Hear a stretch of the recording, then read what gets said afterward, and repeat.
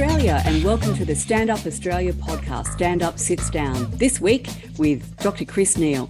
Stand Up Sits Down is a contrarian conversation rebutting the mainstream narrative. Each week we discuss and deconstruct the most relevant news stories in Australia and all around the world that you may have missed during the past week. We separate fact from fiction so you can make better decisions about which way you want to go politically and personally.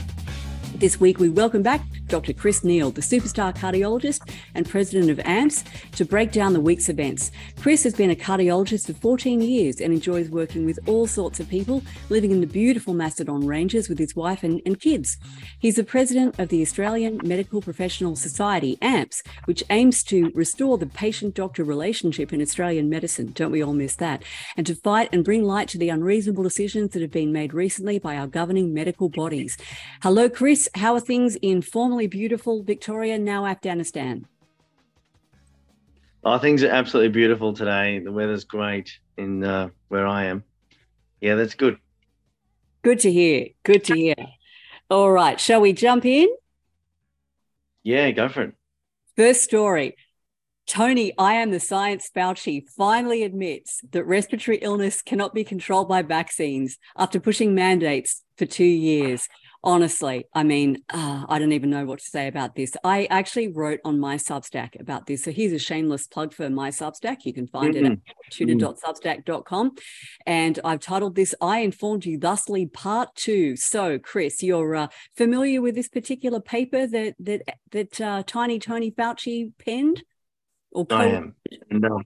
Oh, it's fascinating, isn't it? And it gets back to very basic things that have been known for more than 2 decades and not really developed in vaccinology sufficiently at all. And that is for respiratory transmission, where it's the upper airway, typically the nose and throat that these pathogens get in.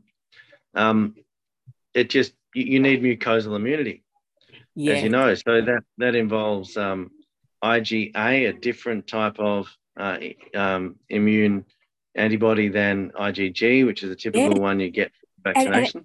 And specifically secretory IgA, correct? Which is not the same as circulating IgA. So there is some circulatory IgA production from vaccines, but no secretory IgA. What really fascinated me about this particular paper is just the way that Fauci, and there were 2 co-authors, the way they discussed that in exactly the terms that you just described. Everybody knows this. Hey, we've known this for years. Yeah. Okay with you if I just... So vaccinology should have been really adopting this. So if we give the whole field of vaccinology the benefit of the doubt, a way to do this, for instance, to engender proper immunity, and we could think of protein-based vaccinations for this, would be an injection and then possibly 2 shots orally, thereafter. So the boosters should be boosting mucosal immunity, not humoral immunity, which is the blood-borne immunity. And it's absolutely fascinating because they actually discuss this in the paper. They say there probably won't ever be one vaccine product, one standalone product that induces both mucosal immunity and then immunity in the other body compartments that matter, including pulmonary immunity, which is actually separate. So there are a couple of fascinating passages. Could I just ask too, Chris, as a doctor, were you ever required to get an influenza vaccination in order to, for example, see patients or practice in a hospital? Look, I think in Victoria that became mandatory in 2020 due to state laws. Before that, it was strongly encouraged. I used to often find there was pressure to do that.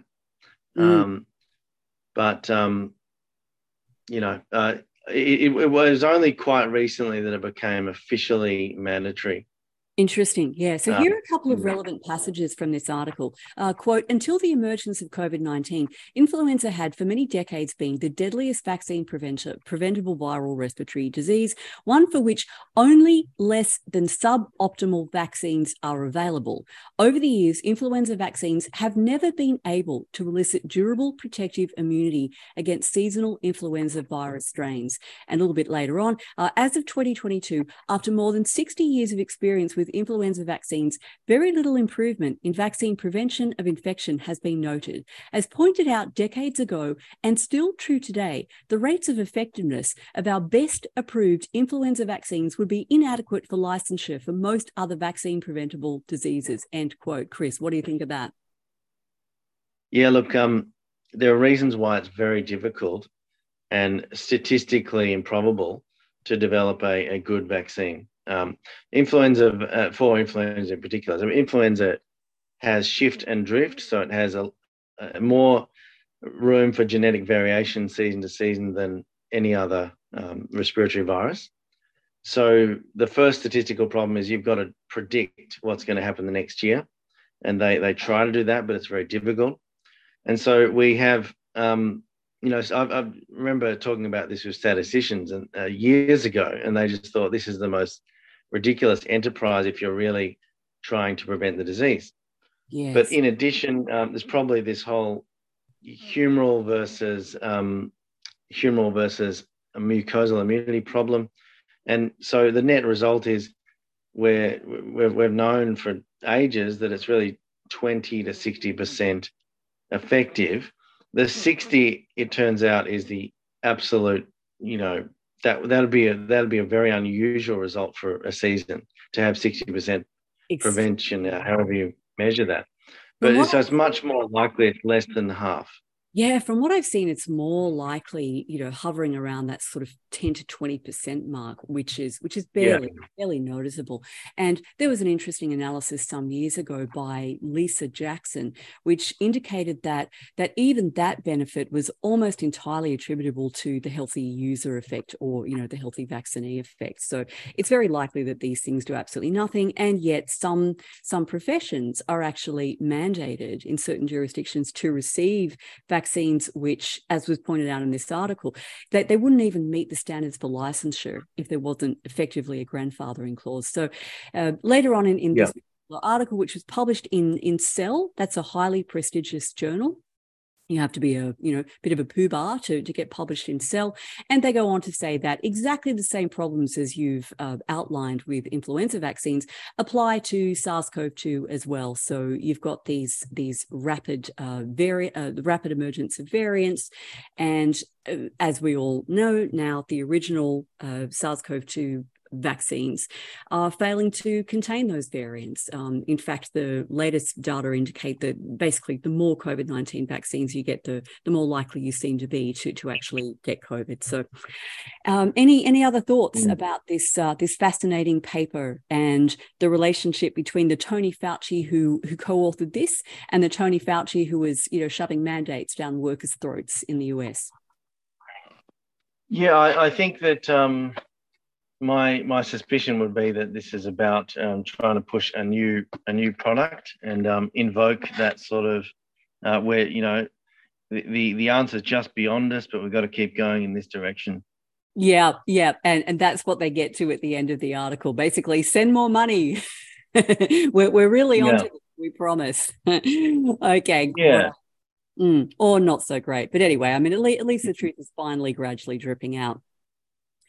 Okay, next story. Actually, the next couple are very relevant to you as a Victorian. So, story number 2: Victoria records highest number of annual suicides since 2000 amid fears of national trend. This appeared in The Guardian, and a couple of relevant passages from this. Victoria has recorded its highest number of annual suicides since the Coroner's Court started collecting suicide data in 2000, with mental health workers saying the trend is occurring nationally. So, 2022, we had 756 suicides in Victoria. That was a 9% increase compared to 2021.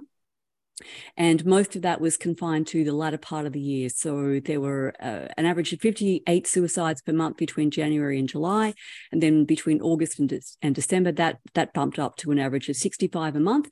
Interestingly, it is the 65 years and older cohort which has seen the most substantial increase in suicide rates. So a 32% rise from 2021 to 22, with a 21% increase among people aged 45 to 54. These are not age brackets where we typically see a higher suicide rate. So, Chris, your thoughts?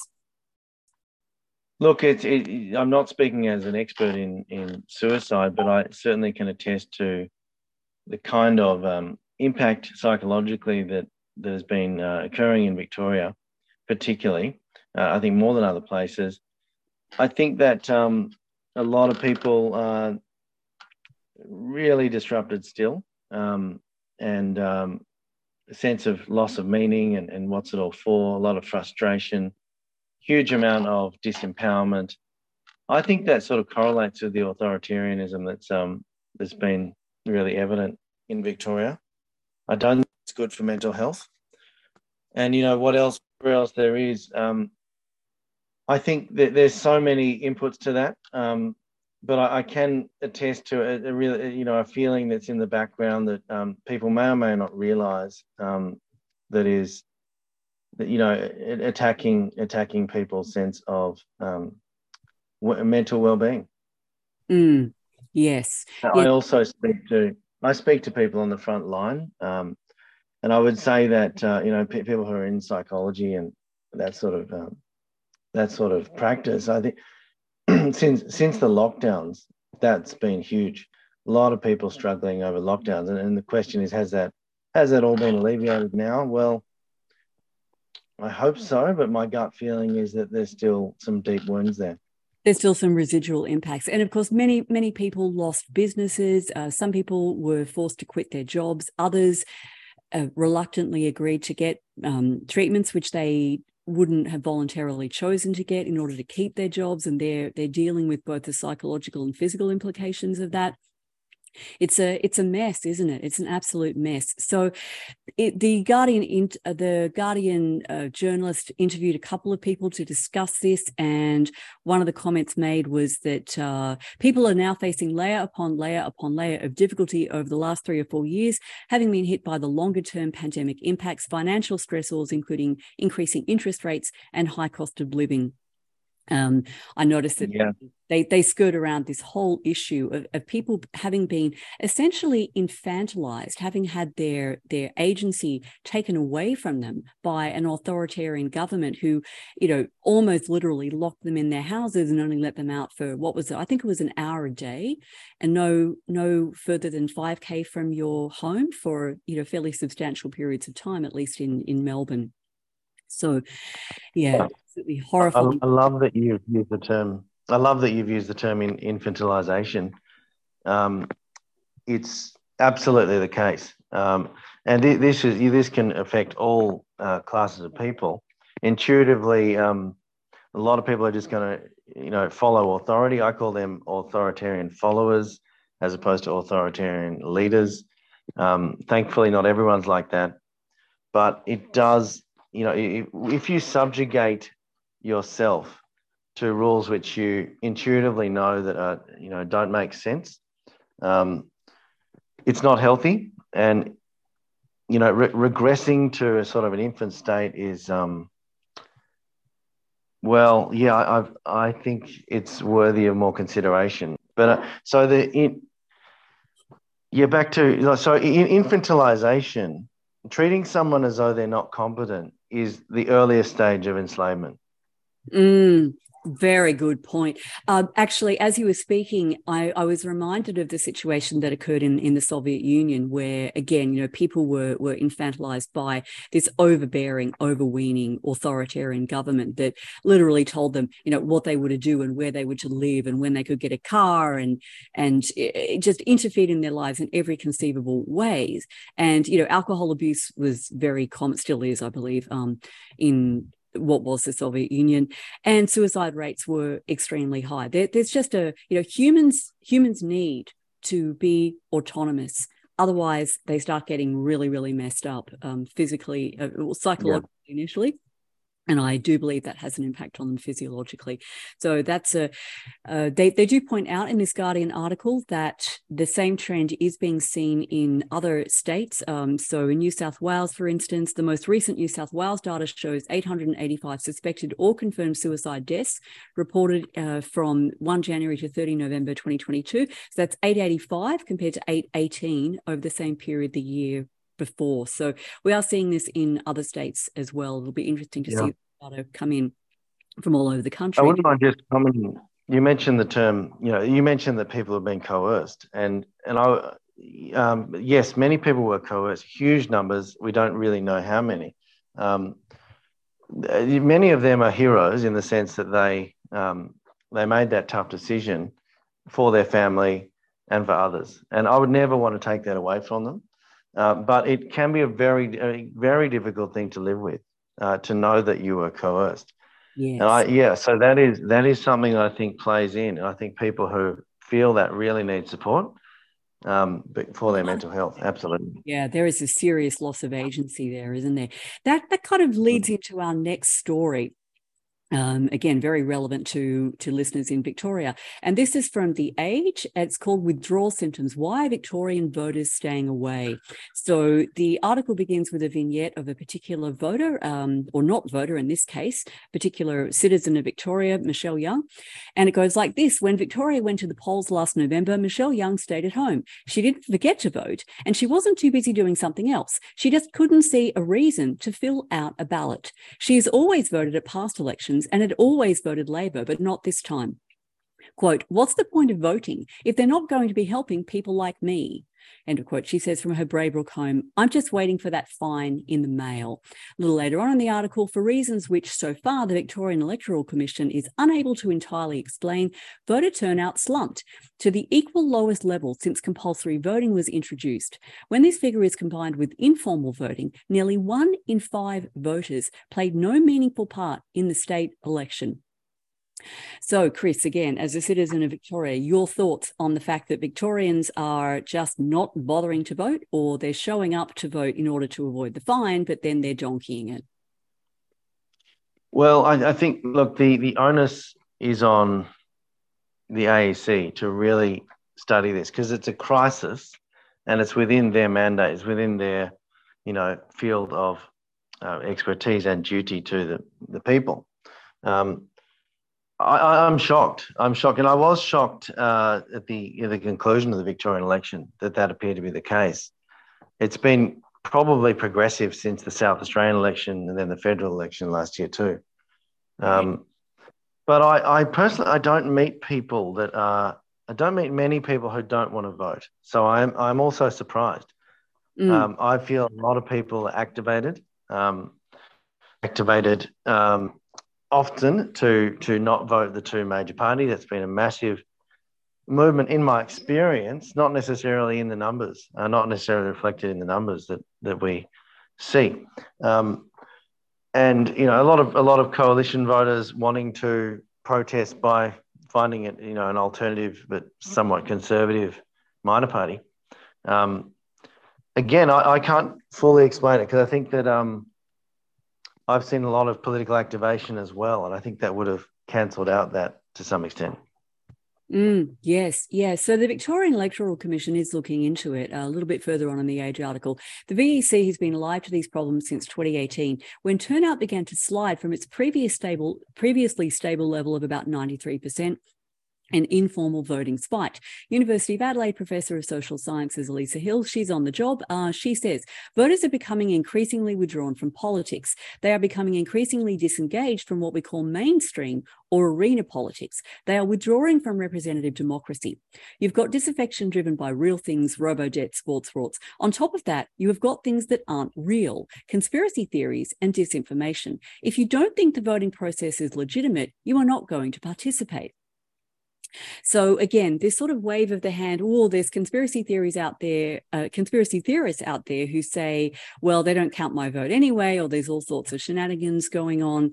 Then the article concludes with this: why are voters staying away, and who are they? The short answer provided by Hill, that's Lisa Hill from University of Adelaide, is that they are the people who can least afford to be left out of the democratic process.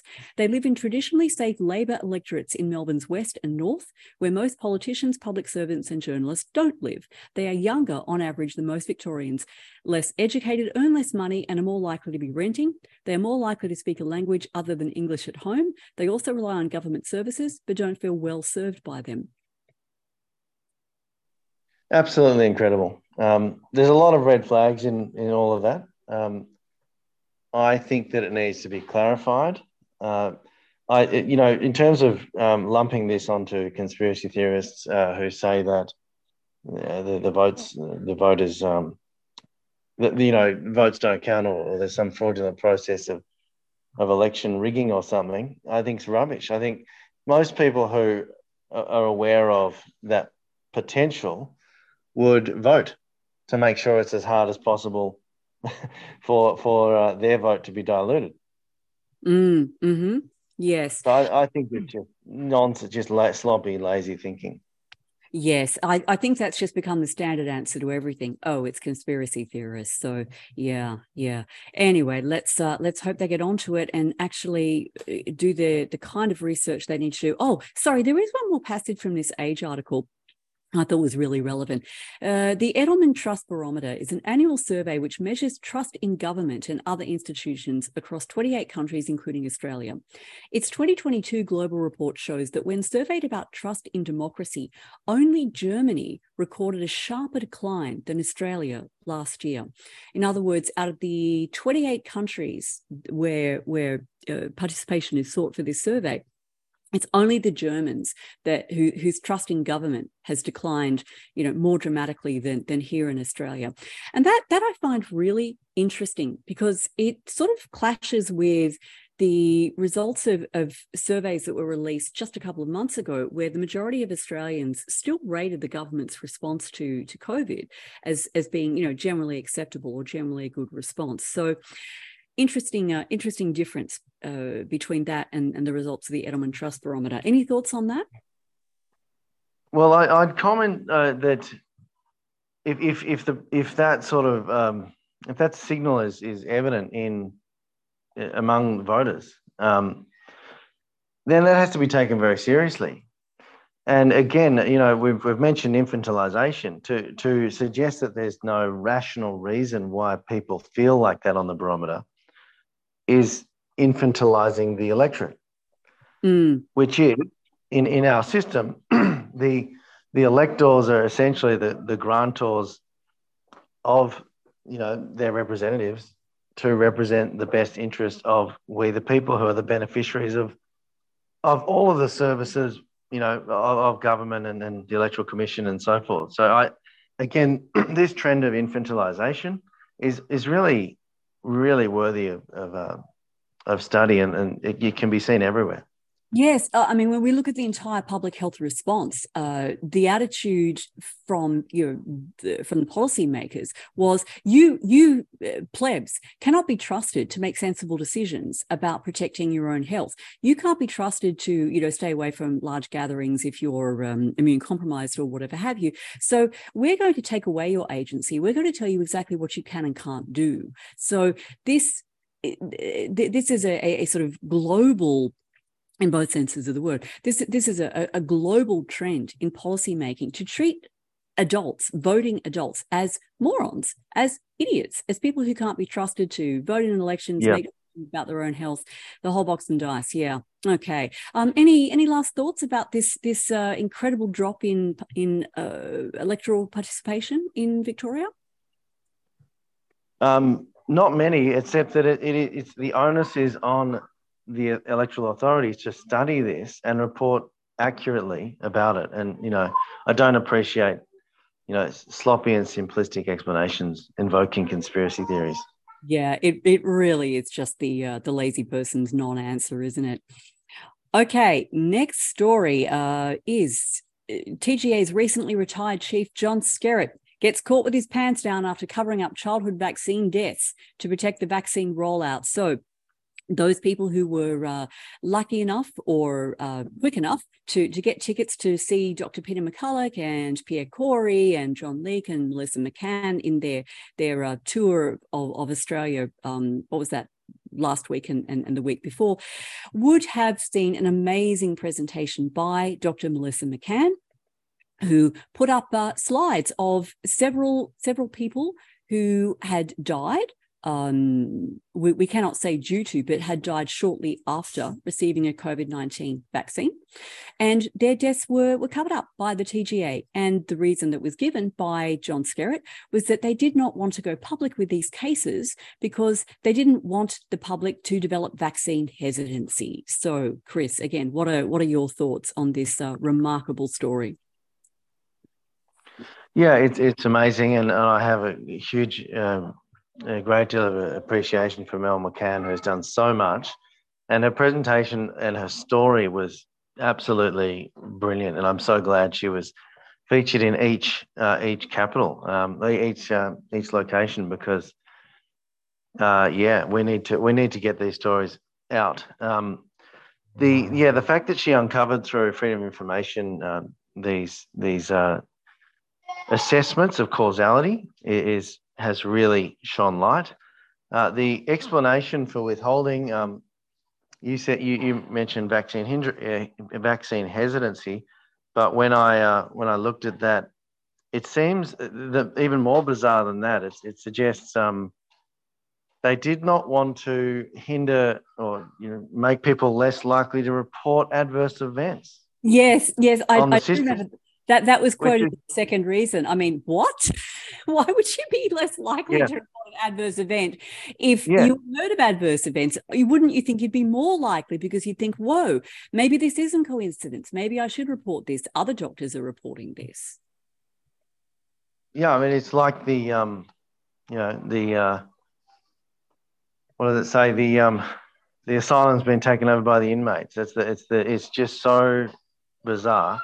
Doesn't make sense, and that in itself, requiring us to comply with incompetent and hypocritical reasoning like this, it's all part of the infantilization.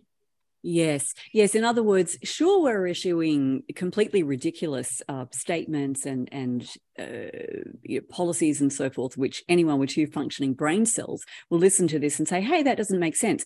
But too bad, shut up and do it anyway, even though it doesn't make sense. It's quite extraordinary, isn't it? So Rebecca And Barnett. about the yeah, go for it. Rebecca Barnett, who writes the fantastic Dystopian Down Under Substack, she wrote a really good post on this. By the way, for listeners, all the links to these articles will be in the show notes. So do feel free to, in fact, please do follow up. So Rebecca Barnett has actually listed the deaths that TGA's own reports assessed as causally linked to COVID vaccination, but they didn't think that we, the public, were smart enough or whatever enough to be told these things. And they included a 21-year-old female, a 9-year-old, a 24-year-old, a 7-year-old male, 21-year-old male. So most of these are young people. They're young people. So Chris, tell us, what was the risk of young and otherwise healthy people of suffering some serious adverse effect from actually getting COVID? What was their risk of death? It was absolutely minuscule.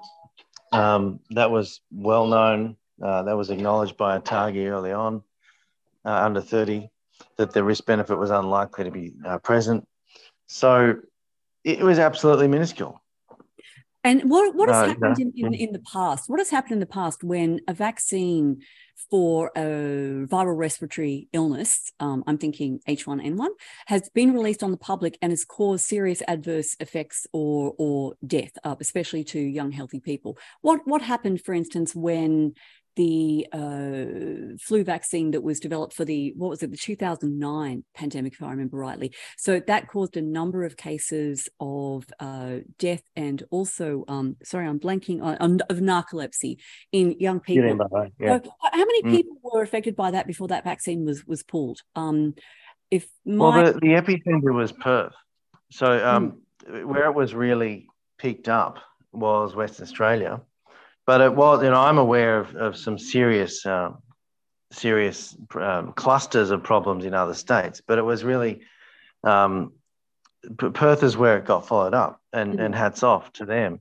And that resulted in a lot of review. The Stokes review was produced by a neurosurgeon who was acting in that capacity for in the public health of Western Australia. So that highlighted a number of problems. That it was really thought to be a manufacturing and batch issue, and that there was a failure in good manufacturing practices that may have, resulted in it. Now, the company was CSL. They didn't. I don't believe they were themselves required to pay any fines, but I think it was either Western Australia or the Commonwealth that Not fine, but basically provided compensation to a lot of pediatric victims. Do you recall And how many children actually died in that particular case? Not off the top of my head. I think it was some, but I think Guillain-Barré was one of the most highlighted Yes. yeah. So we now have 973 deaths reported to today in the database of adverse event notifications.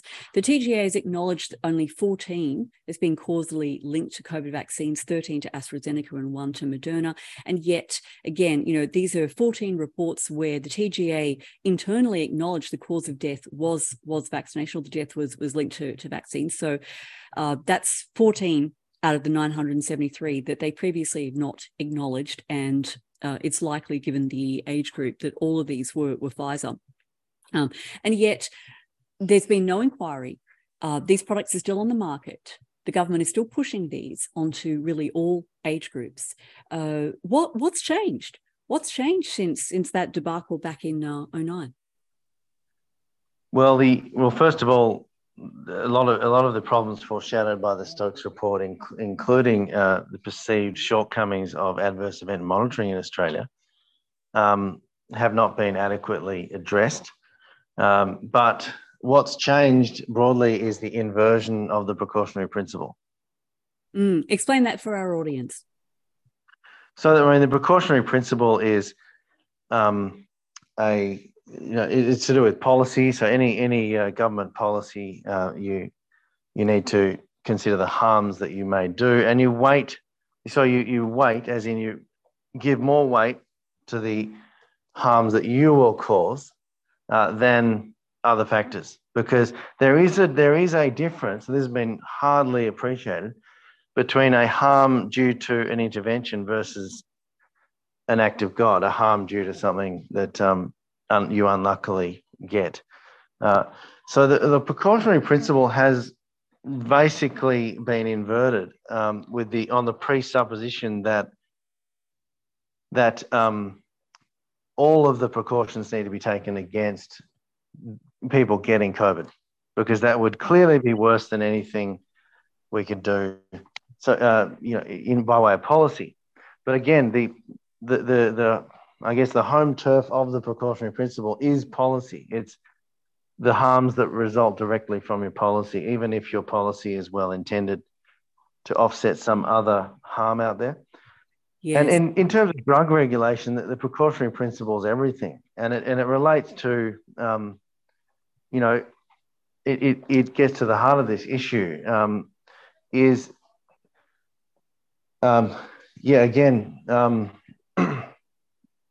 It's giving the benefit of the doubt, or there's another way to say that, but that you should be attributing things to the intervention, the pharmaceutical. Let me give an example of that. So in a proper randomized controlled trial that's properly sort of conducted, goes through an ethics committee and all that, and if it's a really significant one, it will always have a data safety monitoring board. Yep. And they will look at every adverse event notification.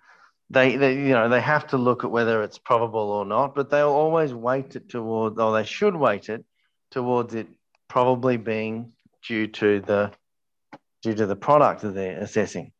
And if they also have stopping criteria, so they agree that if there are 5, if there are 10 notifications of a cardiac condition, or certainly 10 notifications of death in the group receiving the active drug, bearing in mind this is likely concealed allocations or a blinded study, then the stopping criteria would say you have to stop automatically. Yes. And yet we saw in the Pfizer data, the 6-month data that was submitted to the FDA to gain emergency use authorization, we actually saw that there were more deaths in the group that were given the Pfizer experimental shot than the placebo group. And then even more deaths piled up when, breaking their own protocol, they unblinded the participants and administered the vaccine to those who were formerly in the placebo group. So more of them died as well. So yeah, as you said, if there was a proper data safety monitoring board in place, they should have looked at the excess deaths in the group that got the intervention and said, whoa there. This isn't safe. We got and also it's essentially a statutory requirement that any death in a trial is notified to the state health department. I think it'd also be really, really useful for you to explain to our audience what the process of pharmacovigilance is. And again, where the burden of proof is essentially on the manufacturer to prove that their product is cause. Yeah. So it's so in other words, DANE is a pharmacovigilance tool, correct? Yeah. So I mean, pharmacovigilance. That word vigilance is everything, and it's typically applied to post-marketing surveillance. So a drug has a long pipeline of development. Over 10 years for drugs and vaccines in general, which include all of the, making assessments in animals. Especially if you're intending a mass market, to make sure there's no genotoxicity, carcinogenicity, developmental and reproductive toxicity, and a host of other things. You need to know, especially if you've got a protein, you need to know the full toxicology, every way that can cause human disease. But then you in the development pipeline that gets through to animal, then human studies, and then bigger human studies, looking at the required outcomes. But then you have post-marketing surveillance, and that acknowledges that even after all of that, you may have significant adverse events and safety signals, and we'll come back to that word signals, that weren't picked up in all of those human phases before. Yeah. And that's exactly the situation we had.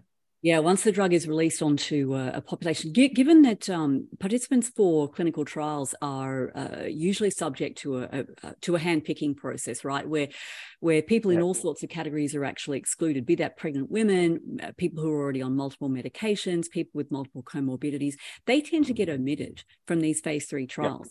And then the drug is actually released out into the general pool of people who, I suppose the other thing about clinical trials is that there tends to be an underrepresentation of, for instance, ethnic minorities. They're less likely to enroll in these clinical trials. So once you release the drug out into the wild, as it were, it not only goes into, the bodies of potentially, thousands, tens of thousands, hundreds of thousands, millions, even billions of people, but a far more diverse pool of people. And then, all sorts of reactions. Plus they're taking it for longer in many cases. That's not true of vaccines.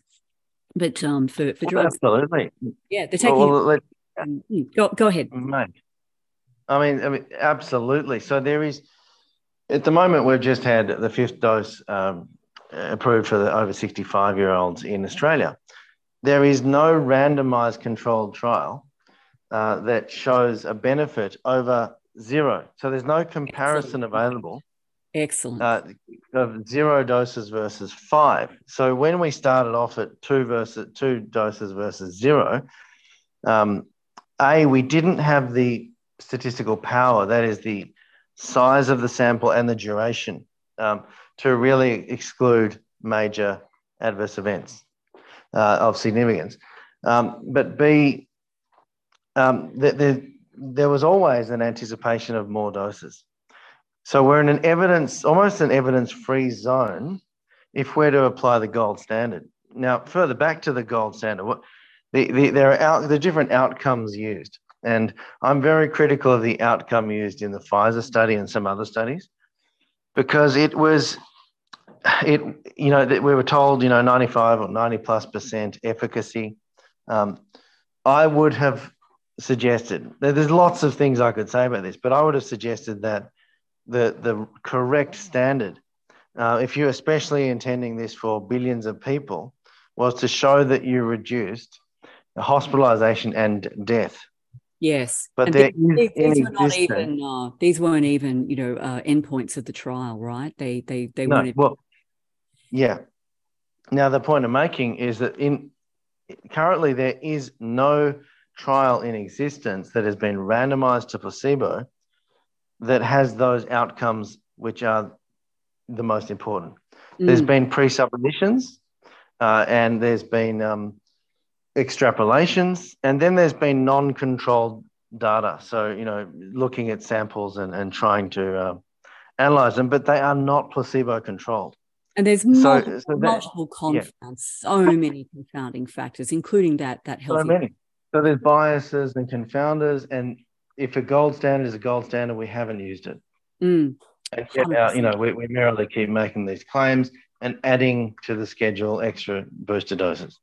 Yes, which I'm so glad you pointed out that there is no clinical study that shows the efficacy of boosters, particularly once now we're getting onto the fifth. It's just nuts. All right. Yeah. Our next story, the New York Times, I am paraphrasing this somewhat, but the New York Times admits masks are about as useful as tits on a bull. So again, look, I wrote a Substack about this a couple of weeks ago. It was the first in my I Informed You Thusly series. So this is I Informed You Thusly Part 1, published February 10, and this is about the latest Cochrane review showing that masks don't work. So Chris, your comments.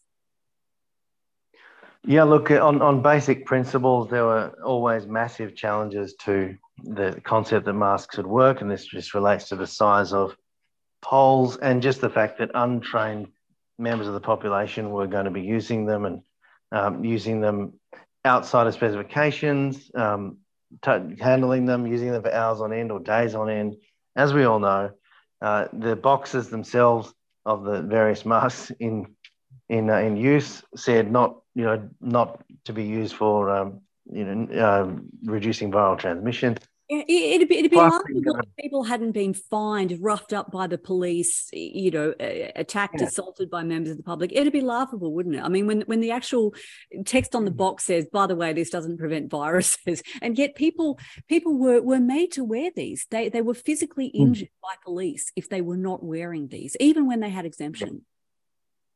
It was, I was often asking myself, can I be compelled by the law to be a hypocrite, knowing that I knew that they didn't work? So it was a difficult position to be in, but, you mentioned the evidence was always against it. Now, there were some studies in influenza that suggested very early it may be able to be used, but that's giving it a lot of sort of benefit of the doubt. There were already systematic reviews suggesting they did not reduce viral transmission. And so, in our pandemic plans, our own pandemic plan, 2019, which is really worth looking at because essentially we got everything right. And that was August 2019. Yeah, that was up said to that they didn't be used. 2019. Yeah. It's extraordinary. And absolutely right. There was no recommendation for quarantining of the entire population, no recommendation for masks. No.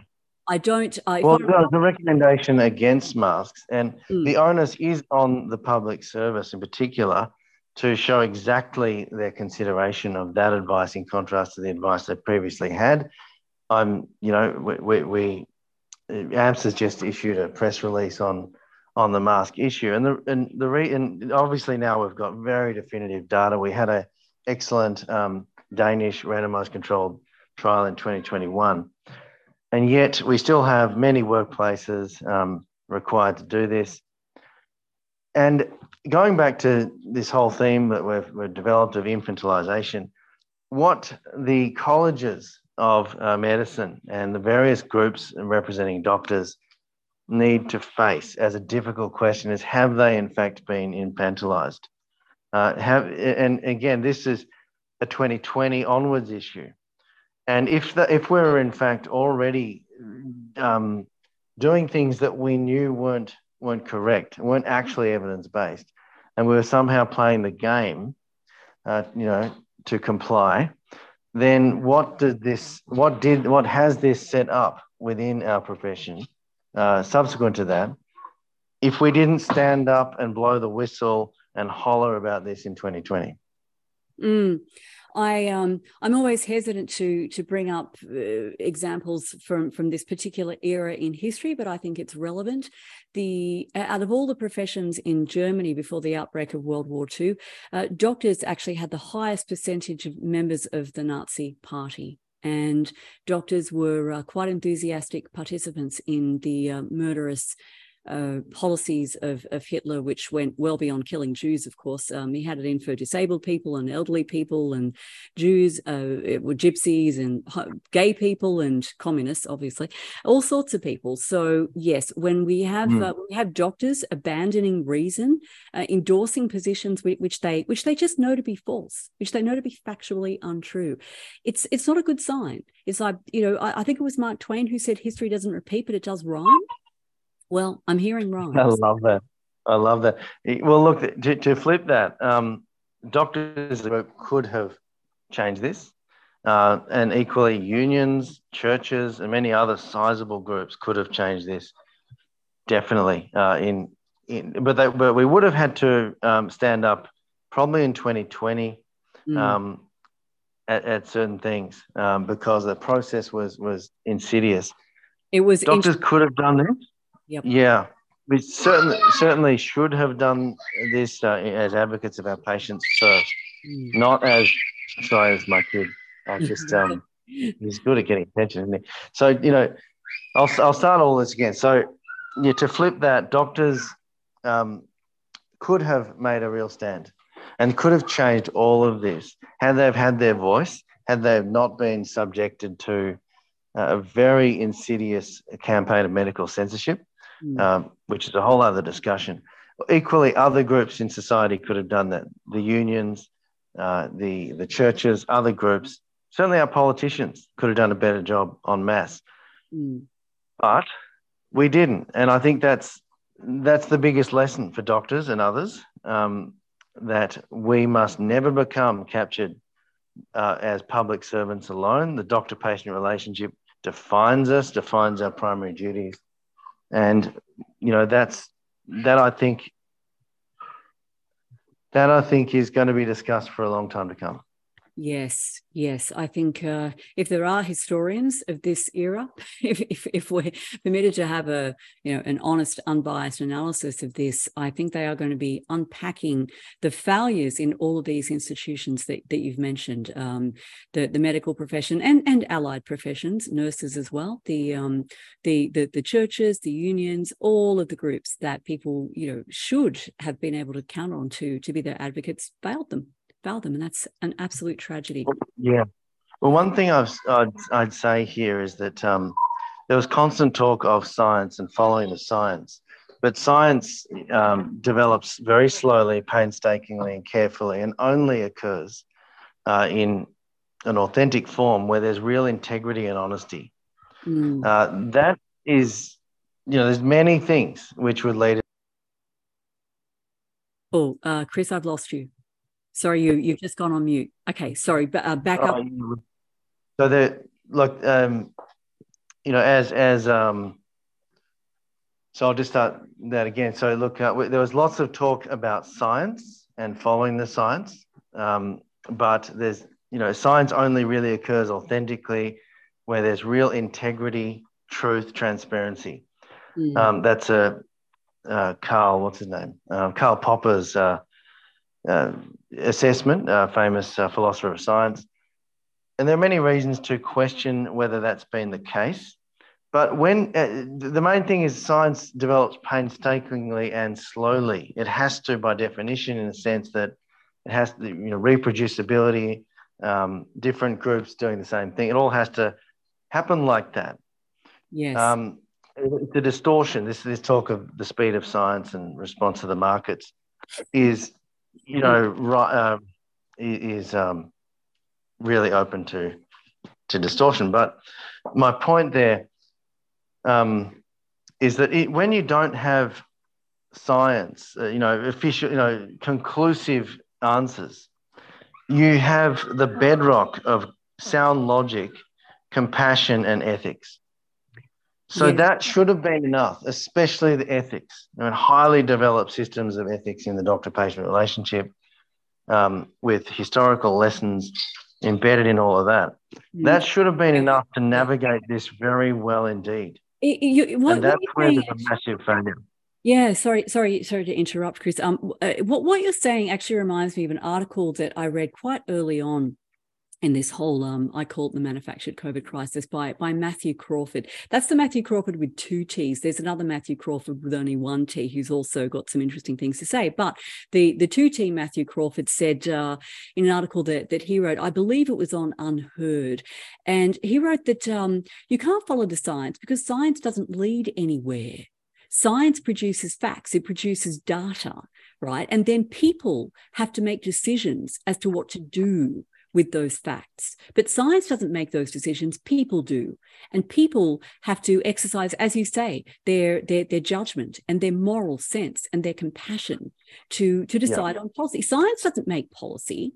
Science provides facts and data, and then people make policy. So that is a fact that was it wasn't just ignored, it was just ridden roughshod over. So, Chris, I know... just to fill that out, like, I know I've only got minutes, but, things like not coercing a patient ever, realising that informed consent is mutually exclusive to conditions of coercion. You cannot administer informed consent.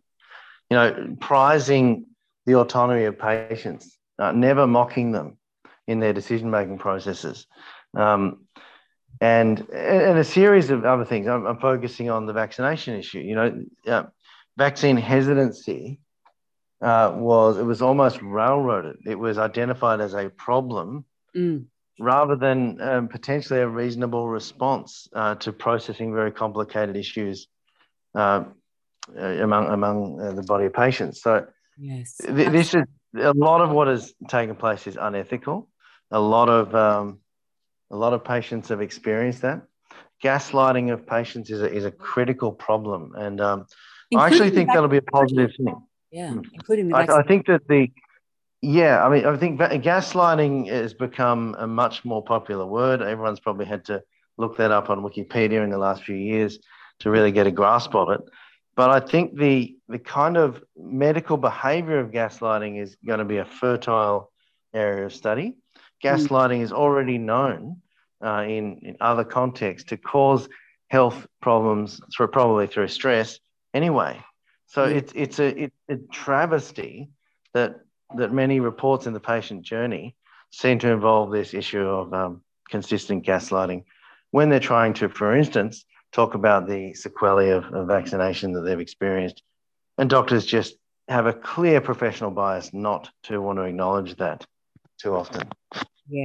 Yes, 100%. And this is just an absolute tragedy. I mean, it's tragedy upon tragedy. So many of these people were coerced into taking shots that they didn't want and actually didn't need because they weren't at risk. Then they suffer an injury. Then they go back to the doctor and say, hey, I'm suffering all these symptoms. Has it got anything to do with that vaccine I had? And the doctor says, no, it's all in your head. Anxiety is one of the most common diagnoses that the vaccine injured get. And that's just absolutely appalling. Chris, it has been such a pleasure and a joy to speak to you today. Looking forward to doing this again in the future.